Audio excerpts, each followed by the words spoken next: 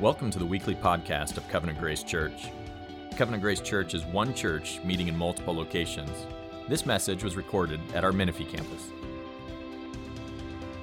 Today we're continuing our family reunion series, and we're going to be going through the book of Esther. So if you are unfamiliar with the book of Esther, you're in for a treat. The book of Esther is probably my favorite book of the Bible. And it's I should have a more spiritual reason for it being my favorite, but it's my favorite because of the story. And I'm a movie guy, and when I say that I'm a movie guy, it doesn't mean that I like movies. I mean, like, I went to film school. I make movies. I've made sermon videos and short films and all the stuff. We're actually completing our first feature film. We made a faith-based romantic comedy that we're hoping to start distribution this summer. So when I say I'm a film guy, like, I'm really a film guy. And when I look at the story of Esther, I think, man, this is amazing. Like, the story here is just, I mean, it's filled with everything you need for a good film, right? It has these terribly interesting characters, right? With Esther and Haman and Mordecai and even the king, who's kind of comical in the story. But the setting is extravagant, right? It's taking place in ancient Persia. We've got the plot. There's a lot of dramatic elements to the plot of the story. It's got the strong female lead, which is kind of a cool and unique thing in film and becoming more prominent. But this story just centers on Esther as the primary character, and she is thrust into these circumstances that are filled with moral ambiguities. It's got, danger, right? Like, there's death that is a possibility at one point in this book. And then there's these reversals of fortunes. There's this irony that's in the book too. So the plot, the story of Esther is just this awesome example of storytelling. So I've always thought, like, Esther would make a great stage musical or film or, even just like a television series, miniseries. So I think in that term. So today is going to be a little bit different than the normal expository. We look at a passage and then kind of go through it. We're going to go through. I'm not going to read the entire 10 chapters of Esther. So, you guys can calm down a little bit. But we're going to go through the whole story. We're going to kind of paraphrase it and read key passages. And we'll kind of go through the elements of a story. And, there's 4 elements to a story that I kind of want to focus on today. So whenever you're telling a story, whether it be a film or a book or anything else, one of the first things that you kind of think about is the setting, right? What is the world like that the story is taking place in? And then the second thing that we would think about is that the story has to have a hero. There's a hero who is kind of our eyes into that world and that situation. And the hero is usually there's an established world, and then the hero is the one who needs to either preserve that good world or change that bad world. And the hero is the person that kind of drives that story. And the plot is the way that happens. So as we look at, a story, the plot are the details, and then this happened, and then that happened, and then this happened, and then that caused this. And then the last thing that's an important element of the story is a moral or a message that the story is trying to get across. So whenever we go see a movie, whenever we watch anything, these are kind of 4 elements of a story that we could analyze and look at and say, okay, well, what was the setting? What was who was the hero? What were they trying to achieve? How did they achieve that? And then why was this story told in the first place? Every piece of media we watch has an agenda. It has an author that's created it with a purpose, right? Because we're created in the image of God. So as we look at Esther, I want to kind of think through these pieces, and we're going to start with the setting. So our story takes place at right around 480 BC. So 480 years before Christ. It takes place in the city of Susa, and Susa was the capital of the first Persian Empire. The first Persian Empire, which is the Achaemenid Empire, was founded by Cyrus the Great right around 560 BC. So Cyrus founded this empire. He kind of expanded, he built, he did some things. And then in 539 BC, or 539, 540, the Jews were in exile in Babylon. Babylonia had defeated Jerusalem, kind of brought them back. When Kenny was talking about Nehemiah last week, and the exiles returned, and you kind of go through, and then Nehemiah,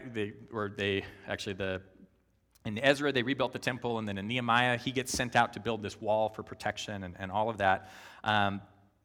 That started in 540 when Cyrus took over Babylon, as Jeremiah had prophesied, and Ezra recorded, and Cyrus lived out that prophecy. He conquered Babylon. One of the first things that he did was free the Jews to go back to Jerusalem to rebuild the temple. He actually gave resources towards that, and that group of folks that went back, they started rebuilding that temple. Now, shortly after that, not even shortly after that, continually before and after that, Cyrus was actually a ruler that respected a religious diversity, right? So the Persian Empire was an empire that was built on a couple of familiar things to us, right? So religious diversity is one of them. Diversity of people is another. Right, it was a vast empire. It covered 5.5 million square miles. It was the largest empire at that point in time. That was the biggest empire that had developed. It stretched, as we'll see in chapter 1, from India to Ethiopia. The other things that make the Persian Empire somewhat unique in the time, they were the first empire to have a document for human rights, which I thought was really interesting, especially considering the context of our story here, if you guys are familiar with it. But they were the first empire that had a document for human rights. They had a very large military. They also were the first empire that was modeled off of a centralized bureaucratic administration. So what that means is that the capital in Susa, or the seat of the empire in Persia, they had kind of the federal government in terms that we would understand, and then they had provinces kind of spread out. There's 127 that are talked about in Esther, but they would have kind of governors, they call them satyrs, that would oversee certain regions, and they would pay tribute and taxes. They would kind of have complete control over their section, and then they would push those forward to the central government. So there's a lot of similarities between the Persian Empire and the United States, right? I mean, we have religious diversity. We're very bureaucratic. We're definitely a center of culture and art, which was another feature of the Persian Empire at that time. We have great influence over the world around us. We're a powerful nation in that way. So as we look at the story of Esther, the thing that kept coming back to my mind as I read through this story over the last couple of weeks, over and over and over again, is that, man, like this is very, very common to where we're at. There's a lot of similarities here to Esther's world and our world. And you wouldn't necessarily pick that up from reading through the book. Because the book is, the situation in the book has a lot to do about persecution, which, again, is not something that's void of the United States as well. But our story does not have Cyrus as the king. We've moved beyond that. So our story takes place, again, not in the kind of 560 or 530, but we've moved down into 480, right around there. And the king at the time is Ahasuerus. Ahasuerus. If you read it in the text, there's no way that you would know that that's how it's pronounced. But that's how we pronounce it. You guys can you'll hear it numerous times. Now, in the first chapter, and there's going to be a lot of scripture today because we're kind of going through. So the first verse that we're going to look at is Esther 1, 6, and 7. And in the first chapter of Esther, we see that Ahasuerus has put the wealth and power of the kingdom on display. Right, so it says in Esther 1, 6 through 7, he's thrown this feast, and he's put all of these things out to show how wealthy and powerful the kingdom was. And it says there were white cotton curtains and violet hangings fastened with cords of fine linen, and purple to silver rods and marble pillars. and also couches of gold and silver on a mosaic pavement of porphyry, marble, mother of pearl, and precious stones. Drinks were served in golden vessels, vessels of different kinds, and the royal wine was lavished according to the bounty of the king. So out of the king's bounty, he lavished on everyone else. And so this party was opulent, and it encouraged those in attendance to drink with no compulsion, which in our terms would be in no regard, right? There's no compulsion to stop. There's no compulsion that you have to withhold from. In fact, he gave a commandment to his servants to do what every man desired. Whatever they wanted, get it for them. So this was an opulent party. And on the last day of the feast, he spent 180 days kind of hosting these bureaucrats and leaders from different areas, brought them in, kind of showed the power of the kingdom, throws this 7-day feast in the garden, not just for them, but for the folks around. And he, on the last day of the feast, after 7 days of feasting, he has this great idea about putting one last possession on display. And he has this prided possession that he wants to put on display. And in verse 11, we see it. He orders his eunuchs to bring Queen Vashti before the king with her royal crown in order to show the peoples and the princes her beauty, for she was lovely to look at. So if we continue with the story, the king wants to come and show his queen off. She refuses. So the king is filled with anger, and he immediately consults with his advisors who are around him, because that's kind of his habit. Now, remember, they've had 7 days of drinking, and they've all been there partying. So he's angry, and he asks his advisors who are around him, who I'm assuming were partaking in the party. So they've been partying for 7 days, and then he's like, hey, what should we do? And I kind of see it like this scene out of like some ridiculous 80s movie where he's like, hey, man, what should we do? He's just kind of like not all there, and they're all kind of, a little tipsy, because the idea they come up with just is terribly harsh. Because the queen wasn't going to come and be put on display, she is going to never be allowed in the presence of the king again. We're going to strip her of the crown, and we're going to find a new one. And they think, yeah, that's a great idea. We're going to do that. So that's what they do. And there's more details to it. They put out this proclamation about that each man is the master of his own home, and the wives should obey them and do all this. So in the concern that these men had of, whoa, the queen disregarded the king, and this is going to infect the whole empire. This sounds like a drunk fear. Then what they do is they proclaim to the whole empire that the queen did this, rather than just kind of like taking care of it quiet. So the fear that they have, the solution is to proclaim what they didn't want to get out. So this is kind of the ridiculous advice that comes to him. So a few days later, or however long it took for Ahasuerus' blood alcohol level to come down, he remembers Vashti and what happened. Right? And he starts to think about her. Now, there is an undercurrent to this whole story of sexual conduct. And it's not brought out clearly, right?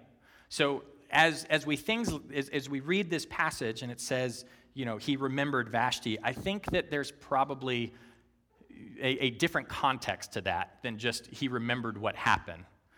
So he was thinking about Vashti. He was thinking about, I need a queen. And like there's certain things that obviously the queen is providing along with his whole harem of concubines. And he goes to his young men and asks them, what should I do? And the young men who attend to him give him counsel on how to find a new queen, right?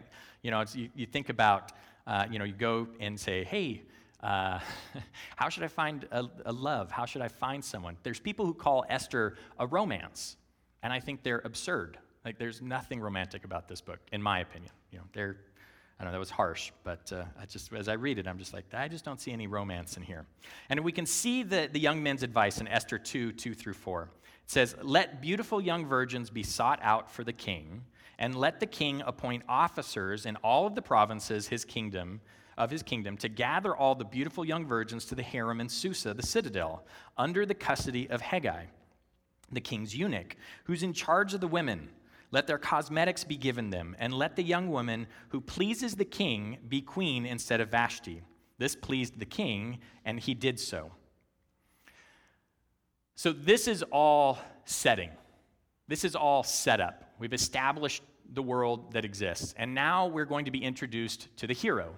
And in Esther 2, 5 through 8, we are introduced to both the hero, Esther, and then also the wise counsel, Mordecai, which is kind of another character archetype that we see in a lot of stories. And again, just because I'm saying character and talking about story does not intend that any of this is fictional and they're not real people. Now, there was a Jew in Susa, the citadel, whose name was Mordecai, the son of Jair, son of Shimei, son of Kish, a Benjamite, who had been carried away from Jerusalem among the captives, carried away with Jeconiah, king of Judah, whom Nebuchadnezzar, king of Babylon, had carried away. He was bringing up Hadassah, that is Esther, the daughter of his uncle, for she had neither father nor mother. The young woman had a beautiful figure and was lovely to look at. And when her father and her mother died, Mordecai took her as his own daughter. Our hero, Esther, was probably in her early teens. She was a beautiful young woman, as it says in the text. She was living in one of the wealthiest nations of the planet. It was a cultural center of the ancient world filled with a diverse population. And I'm sure that she had dreams. She had a life that she was thinking that she would like to live. You know, maybe she'd like to get married and have kids and take on a family life in that way.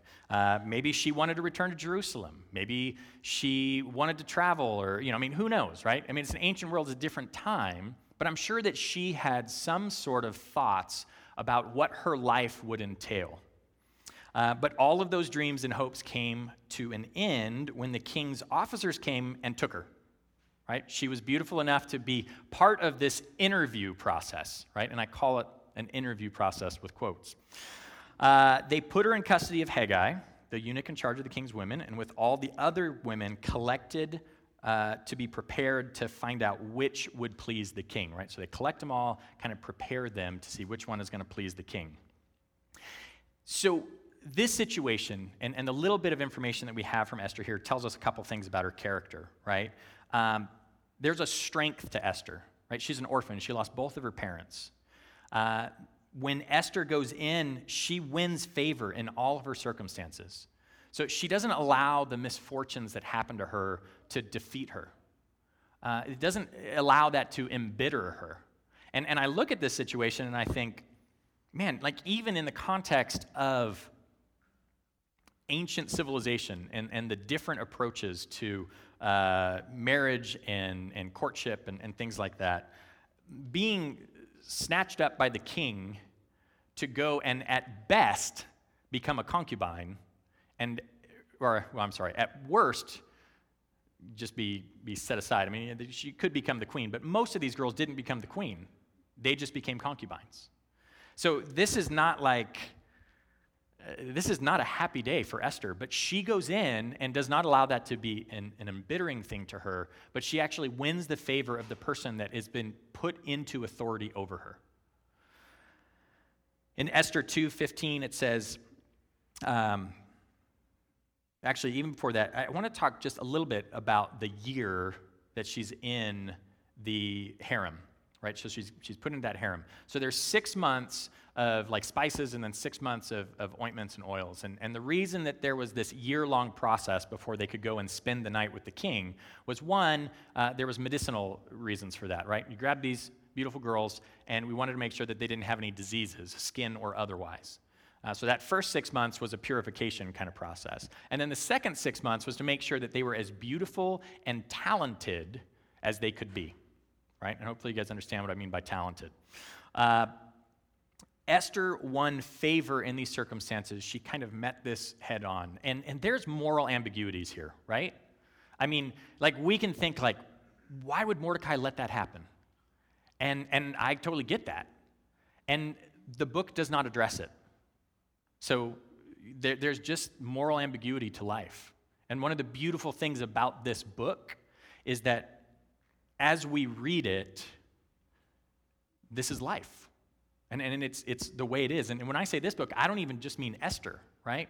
I mean, we think of all the stuff that is in the Old and New Testament, that fellow believers, that our ancestors in Christ did. Like, man, there's no way that we can blow it to a point that God cannot overcome and use. Amen? Right? And this is no exception. Here's this terrible situation that Esther comes into. But as she goes into these situations, she does what she can to be humble, to win favor. And when her night comes to be with the king, we see in Esther 2:15, it says, when the turn came for Esther, the daughter of Abihail, the uncle of Mordecai, who had taken her as his own daughter, to go into the king, she asked for nothing except what Hegai, the king's eunuch, who had charge of the women, advised. Now Esther was winning favor in the eyes of all who saw her. And that little piece of the passage is one of the things that I use when I say that she was trained and built her talents. That's a piece of the passage that she took. She could take anything she wanted to out of the harem. And she's going in for this one night. But she did what Hegai told her to. And there's a humility and there's an acceptance of that, but there's also a subtext of why she's bringing those things and what's going on. So I think there's an undercurrent to this whole story that I think destroys the idea of this being a romance. But on to verse 16. It says, when Esther was taken to King Ahasuerus into his royal palace in the 10th month, which is the month of Tebeth, in the 7th year of his reign, the king loved Esther more than all the women. And she won grace and favor in his sight more than all the virgins, so that he set the royal crown on her head, made her queen instead of Vashti. Ahasuerus didn't know what love was, right? Like, he loved her more than all the virgins. He has no idea. Like, what he thought love was is not love. I just feel like that's something that, especially in some of the films and media things that have been made about Esther, that's like highlighted, that there's this great romance between the two. And there's numerous things in this book that make me disagree with that. So Esther's made queen, and Mordecai, who is her constant guardian, continues to walk with her, right? Or continues to walk by. Every day he would go by the harem and check on her. And one day, as he did, he is in the king's gate. She's already queen. He's in the king's gate, and he hears two eunuchs talking about overthrowing the king and assassinating the king. He reports it to Esther. Esther reports it to the king. They check it out. They hang these two eunuchs. They record it in the book of records. Now again, we're looking at a lot of setup here. And in a film, you have like the first act. And in the first act, you have like these plot points, and they kind of introduce all of the things that you're going to then unpack for the rest of the film. And this is one of those pieces, like when you're watching a movie and you see something happen and you think, oh, that's going to come up again. There's a reason they showed that. And this is kind of one of those things, right? We see this plot thwarted and recorded in the book of records coming up. We see numerous things established with Esther being the heroine here. Mordecai is the wise counselor. We've seen Esther kind of rise to this position, kind of come out of, small life and now be thrust into the political stage. Now, the dramatic action of the story is now starting because there's a threat. There's a threat to undo this world. And there's a new player that comes on the scene, and the plot thickens. Because in Esther 3:1 and 2, it says, after these things, King Ahasuerus promoted Haman the Agagite, the son of Hammedatha, and advanced him and set his throne above all the officials who were with him. And all the king's servants who were at the king's gate bowed down and paid homage to Haman, for the king had so commanded concerning him. But Mordecai did not bow down or pay homage. Haman was an Agagite, a descendant of Agag, the king of the Amalekites. In 1 Samuel 15:3, Saul was ordered to wipe out the Amalekites, and he disobeyed. And now one of the descendants of the Amalekites has been raised to a position of power and authority here in Persia. So he's kind of like, this second in command guy, and Mordecai would not bow to Haman. And I don't know if the reasoning for Mordecai not bowing was centered on the conflict, that kind of tribal warfare of the Amalekites and the Israelites, the Amalekites kind of being a people that was always kind of trying to start war and cause conflict, or if it was just his obedience to worship God and God alone. But for whatever reason, Mordecai did not, and Haman was deeply insulted. Mordecai's insult incurred Haman's wrath, and it was not sufficient in Haman's mind to simply bring punishment to Mordecai. He wanted to wipe out Mordecai's entire people group. So, you didn't bow to me, genocide is on my mind. So there's a huge step here. So this is kind of the plot mechanism. This is the thing that then brings the rest of the story, the drama of the story alive. And in Esther 3, 8, and 9, we see Haman talking to the king. Now, it's important to understand that between verses 1 in chapter 3 and verse 8 in chapter 3, there was a year of plotting. So this wasn't like a crime of passion. This was a thought-out, driving thing in Haman's heart. And in Esther 3, 8 to 9, it says, "Then Haman said to the king Ahasuerus, 'There's a certain people scattered abroad and dispersed among the peoples in all the provinces of your kingdom. Their laws are different from those of every other people, and they do not keep the king's law, so that it is not to the king's profit to tolerate them. If it pleases the king, let it be decreed that they be destroyed, and I will pay 10,000 talents of silver into the hands of those who have charge of the king's business, that they may be put into the king's treasury.'" Haman was willing to pay 10,000 talents, and I want to kind of express what that is. This was an enormous amount of money. So there's a document from this time frame, it's a little bit before, that has, it's a record of the payments made from all the provinces. And there were 20 satyrs or satraps under Darius when he was king. And the entire taxable income from all 20 of those satraps for the year was 13,000 talents. So Haman was offering a year of tax revenue. So think about the United States, right? United States, our yearly budget, it's in trillions and trillions of dollars. So this is an enormous amount of money that Haman is willing to put up. And there's all kinds of thoughts on how that works. But he says he's going to pay this. It's this huge amount of money. Haman goes out or the king approves it. He puts it out into the entire empire and says, on this day in the future, it was everybody is free to kill the Jews. In fact, we encourage you to kill the Jews and take their possessions. Now that would be very much like the Holocaust, if that was Haman's plan, that you would kill the Jews, take their possessions, and then use their possessions to pay for the killing of the Jews. So that's one theory of how Haman would come up with that much money. Now Mordecai went to the king's gate. He was in sackcloth and ash. He's in mourning. Esther sends her servants out to see him.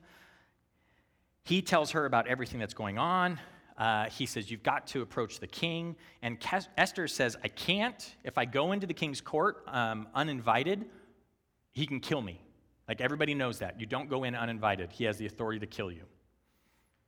Now, there's a key part of that verse as well that says, she has not been summoned for 30 days. So again, the king has not seen her in 30 days. Like, where's the love? I mean, it's not like, he's out and about. He's in the court. So is she. Where is the loving, romantic relationship? I'm just not seeing it. But that's not uncommon for political relationships anyways. So Mordecai responds to Esther with possibly the best-known passage in the entire book.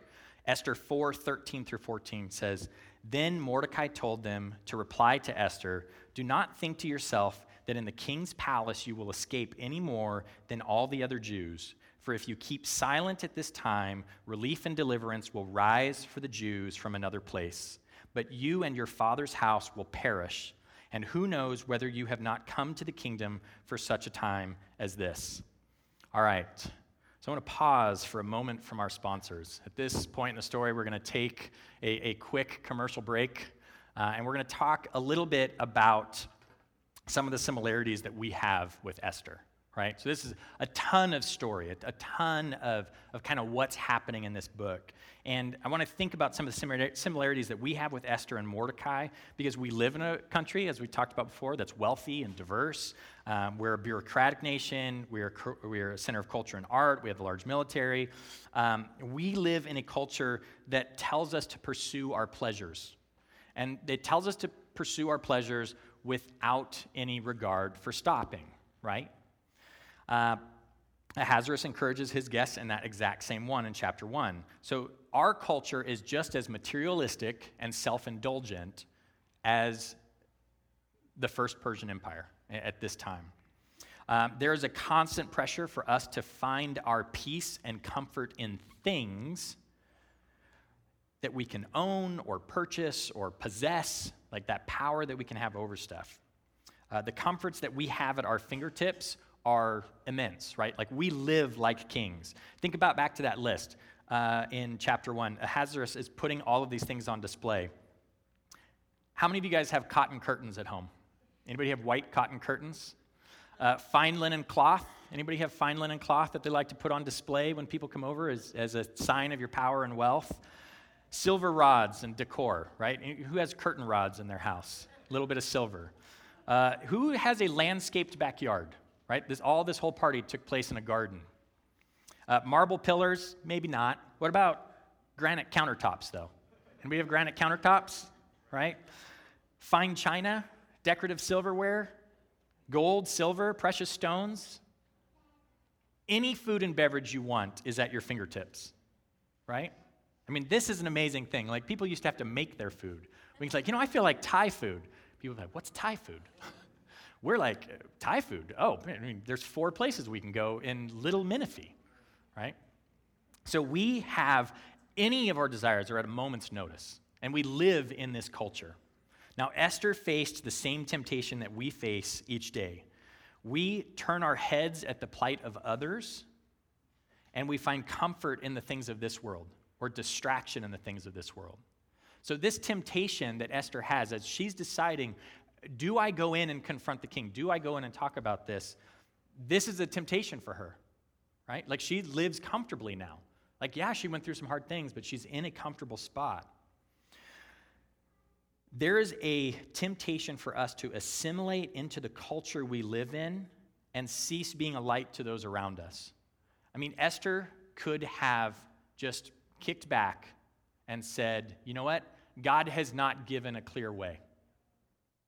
There's too much danger. I have too much to lose. And we face that same temptation. But Esther was brought to a clear moment of decision, right? We live our lives. We don't have these clear moments of decision from a day-to-day perspective. She was forced to choose between her comforts and what was right. Now, I don't believe it's the only temptation she wrestled with either. I think she also very likely could have wrestled with despair.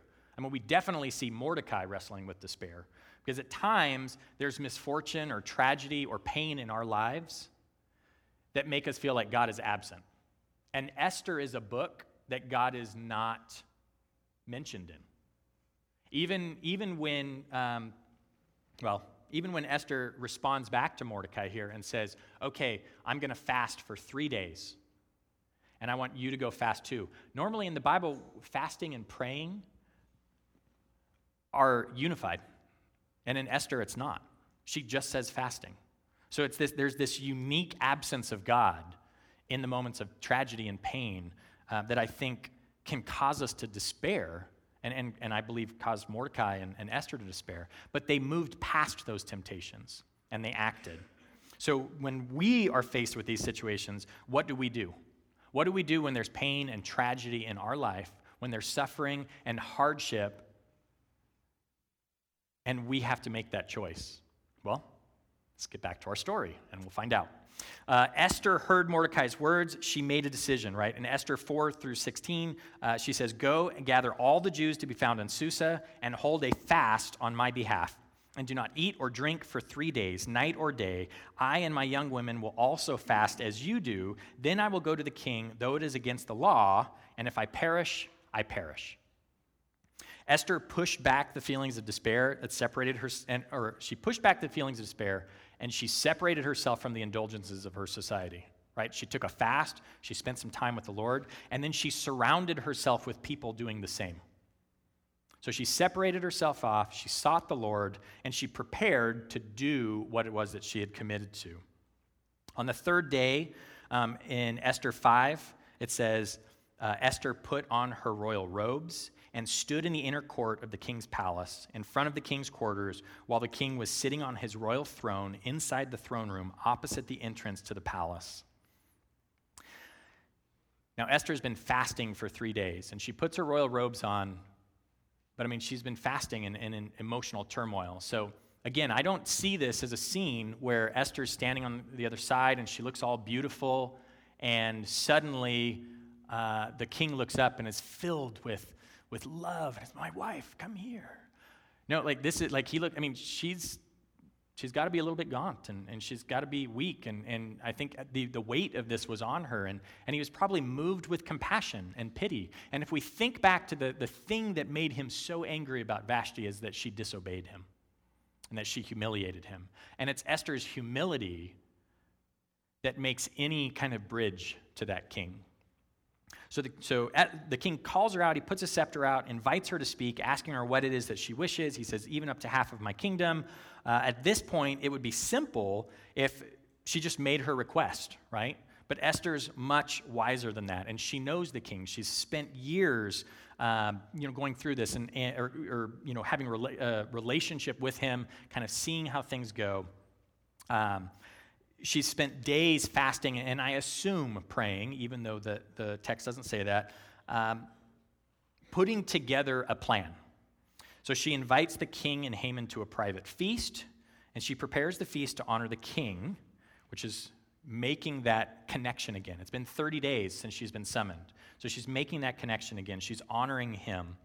She patiently, humbly pursues that way to honor him. And then at the end of the feast, as they're drinking wine, the king asks her again, what is it that she wishes?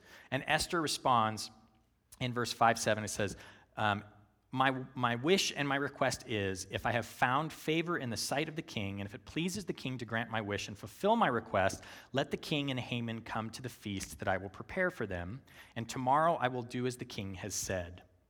Now Haman leaves the feast feeling pretty good, right? He's like, man, it's just the queen and the king and me. How important am I? So he goes back home, he's going back home, and he walks out. I just see this scene, he's walking out, and he's just, kind of feel like there's this music where he's just walking on air, and he's going, and he turns the corner, and you see, I kind of see this as a musical number, which don't judge me. You got all these people in kind of their colorful robes and stuff, all the officers, and he turns this corner, and they all take a knee, and there's Mordecai in sackcloth and ash staring at Haman. And Haman is just, all the good feelings he had just escape him and depart him. And he's just filled with wrath. And he goes home and he tells his wife and his friends, and he says, all of this happened, and then I go and I see Mordecai, and he doesn't bow to me, and I'm just so mad, and I have all of these things, but I can't let this one thing go. And they say, you know what you should do? You should build a gallows 50 feet high and just hang the man. Just kill him. And he's like, that's a great idea. I'm going to go ask the king about it.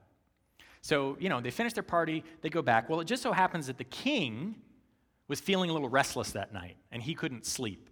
So he calls in one of his servants. They start reading through the book of records, and they come across the record of Mordecai uncovering this plot. And the king says, what did we do for that guy anyways? And he's like, nothing. We should do something for him. He says, who's in my court? So Haman has come now in the morning to ask the king, hey, can we kill Mordecai? Servants say, oh, Haman's in the court. He said, well, bring Haman in. He says, Haman, what should I do to a man that delights the king? How should I honor him?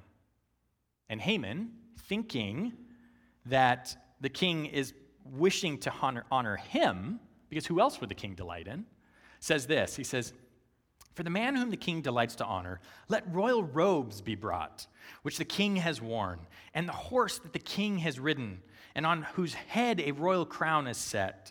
And let the robes and the horse be handed over to one of the king's most notable officials.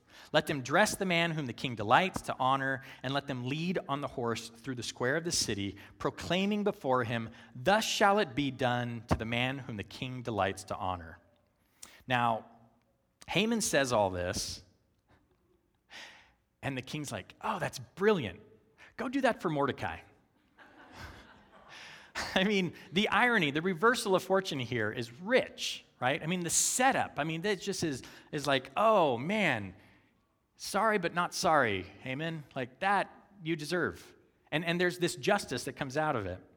So Haman goes and he does this, and it's the worst day of his life, he thinks.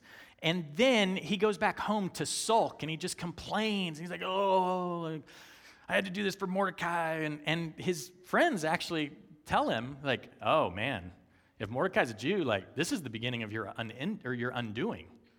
And then the king's eunuchs show up to take him to the feast.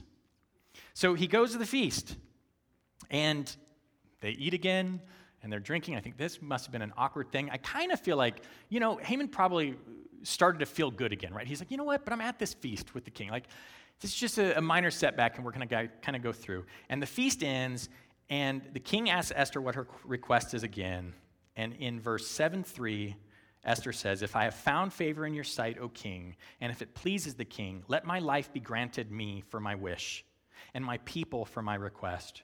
For we have been sold, I and my people, to be destroyed, to be killed, and to be annihilated. If we had been sold merely as slaves, men and women, I would have been silent, for our affliction is not to be compared with the loss to the king.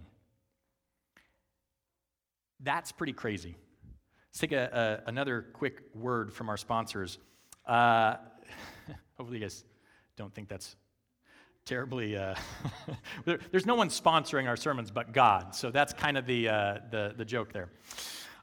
So this response is made in a humble and subservient tone, right? If we had just been sold into slavery, I wouldn't have said anything, because I understand what this is going to cost the king. I understand that you're going to lose an entire year of tax revenue. So she sees it from his perspective, and she builds roads by acknowledging the reality of the situation. And she looks to him for mercy. And she'd spent years finding favor with those that were in authority over her. Mordecai, Haggai, the other eunuchs, and of course the king. Esther was not only in a moment for a time such as this, she was also prepared for a time such as this. So as we look at that, the hardships and the tragedies that she had to endure with the loss of her parents, the year being spent preparing to please the king, this interesting night of audition, and then the years of being married to a man who valued things over people, objects of wealth over people, righteousness or power over righteousness, alcohol over thoughtfulness. This experience created in her a strength and a wisdom. The book represents 11 years. And I think as we think about the trials that we face in life, as we look at the things that come up for us, it's easy to be lost in the moment. And when we look at Esther and we think, man, like 11 years, it's just wrapped up into this 10-chapter book. And we're about 5 minutes over on sermon time already, but it's still not a lot of time when we consider we've gone through 11 years of things happening. So as we look at this, and we start thinking about the moral of the story, it's these events that kind of play into that. Because the story wraps up really quickly, right? From here, Haman pleads with the king, leaves. He's angry. Can't believe that Haman did this. He comes back. Haman's pleading with Esther on the couch. And he's like, what are you doing? Assaulting my wife, like trying to molest her. And goes and is then hung on the very gallows that he created for Mordecai. An edict goes out. The Jews are able to fight back, basically. Not only are they allowed to fight back, but they're allowed to pursue their enemies. So the Jews get this great victory. Mordecai is raised to be an advisor to the king and increases in power. And the Feast of Purim is instituted as a remembrance of the relief that God provided and that they had received, and it turned their sorrows into joy. And that is really the core message of story, is that in a book that does not name God, it becomes clear that God is sovereign over these things. And as we look at our lives, and we get kind of caught up in the moment-to-moment afflictions, we can look at this story and think, you know what? Esther was faithful. We should be faithful too. Right? God is in control, even in the worst of situations. The book of Esther has a satisfying ending, right? The bad guy gets his dues. Those who were to be victimized instead receive rewards, so there's this reversal of fortune. There's a satisfying irony in that reversal of fortune between Haman and Mordecai, especially with the gallows. You know, Mordecai refused to bow and acknowledge Haman, and it infuriated him so much that he built a gallows to kill him, only to find that those gallows were ultimately the instrument of his own defeat, right? Now I want to read you a passage from Matthew 4. Matthew 4, 8 through 10, it says, "Again, the devil took him to a very high mountain," this is speaking of Christ, "and showed him all the kingdoms of the world and their glory. And he said to him, 'All these I will give to you if you will fall down and worship me.' And then Jesus said to him, 'Begone, Satan, for it is written, you shall worship the Lord your God, and him only shall you serve.' Jesus refused to bow to Satan and acknowledge him. And Satan was so infuriated, he used all of his influence to have a cross built and put Christ to death, only to find out that it was that very cross that was the instrument of his defeat." So I bring this up because our confidence is not in Esther. And even though Esther is an encouraging story, it's an encouraging historical account, we could be in times in our life. There can be pressures and things that are causing us grief that don't have a little nice bow on them at the end, right? They haven't resolved. And we're in the midst of that 11 years. And we feel the pressure and the temptation to just assimilate into the culture and get the pleasure that we can now, or to just fall into despair and be completely crippled. And if we don't remember that Christ made that payment on our behalf, then that's where we're going to be stuck. But when we remember that, when we remember it is the very thing that Satan designed or desired to end us, that was his undoing, we can kind of laugh at it, right? We can look at the culture, we can look at the things that the culture is telling us to value, and we can say, this is absurd. We can't take any of this with us.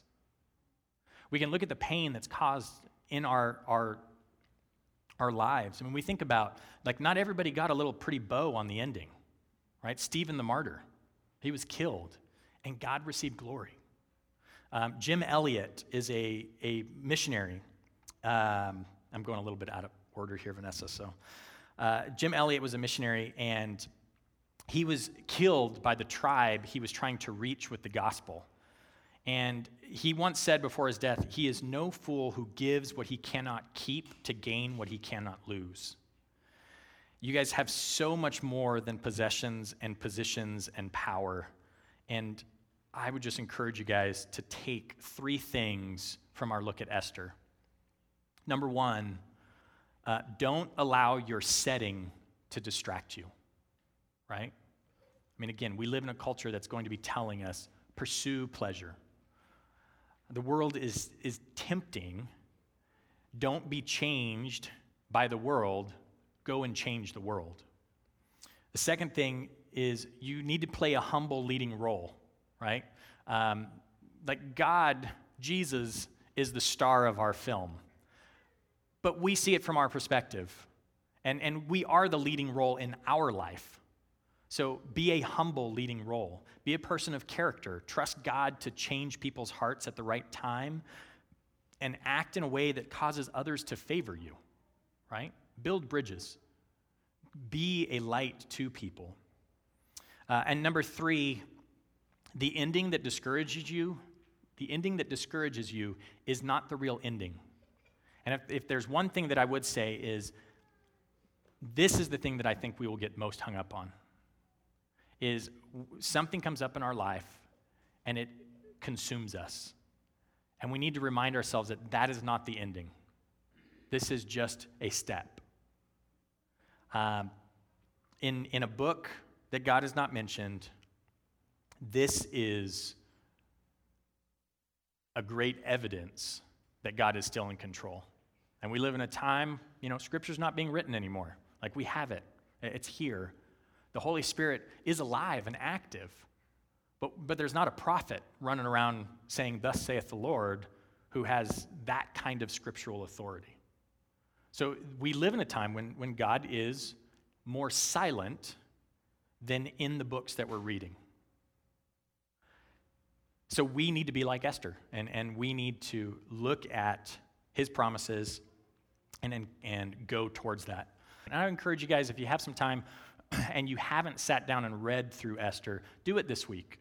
Read through it and kind of see all of the little pieces that I left out. The book of Esther established the Feast of Purim.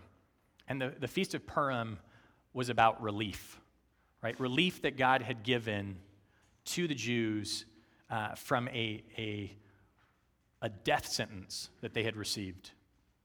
And when we take communion, communion is about relief, right? It's about the relief that Christ has given us because he has redeemed us from a death sentence that we had. So as we take communion today, I just want you guys to remember the payment that the body of Christ was and the promise that his resurrection represents and the relief that that brings. So if you're carrying weights today, just think about them. Bring them to mind and take those elements and just confess to the Lord that these are weights on me right now, that I'm struggling with temptation to allow these to consume my life. And I want to cast them aside. And I want to put them out and just confess my misalignment with your sovereign plan. And I want to receive the relief that you have offered. Because we are all going to die.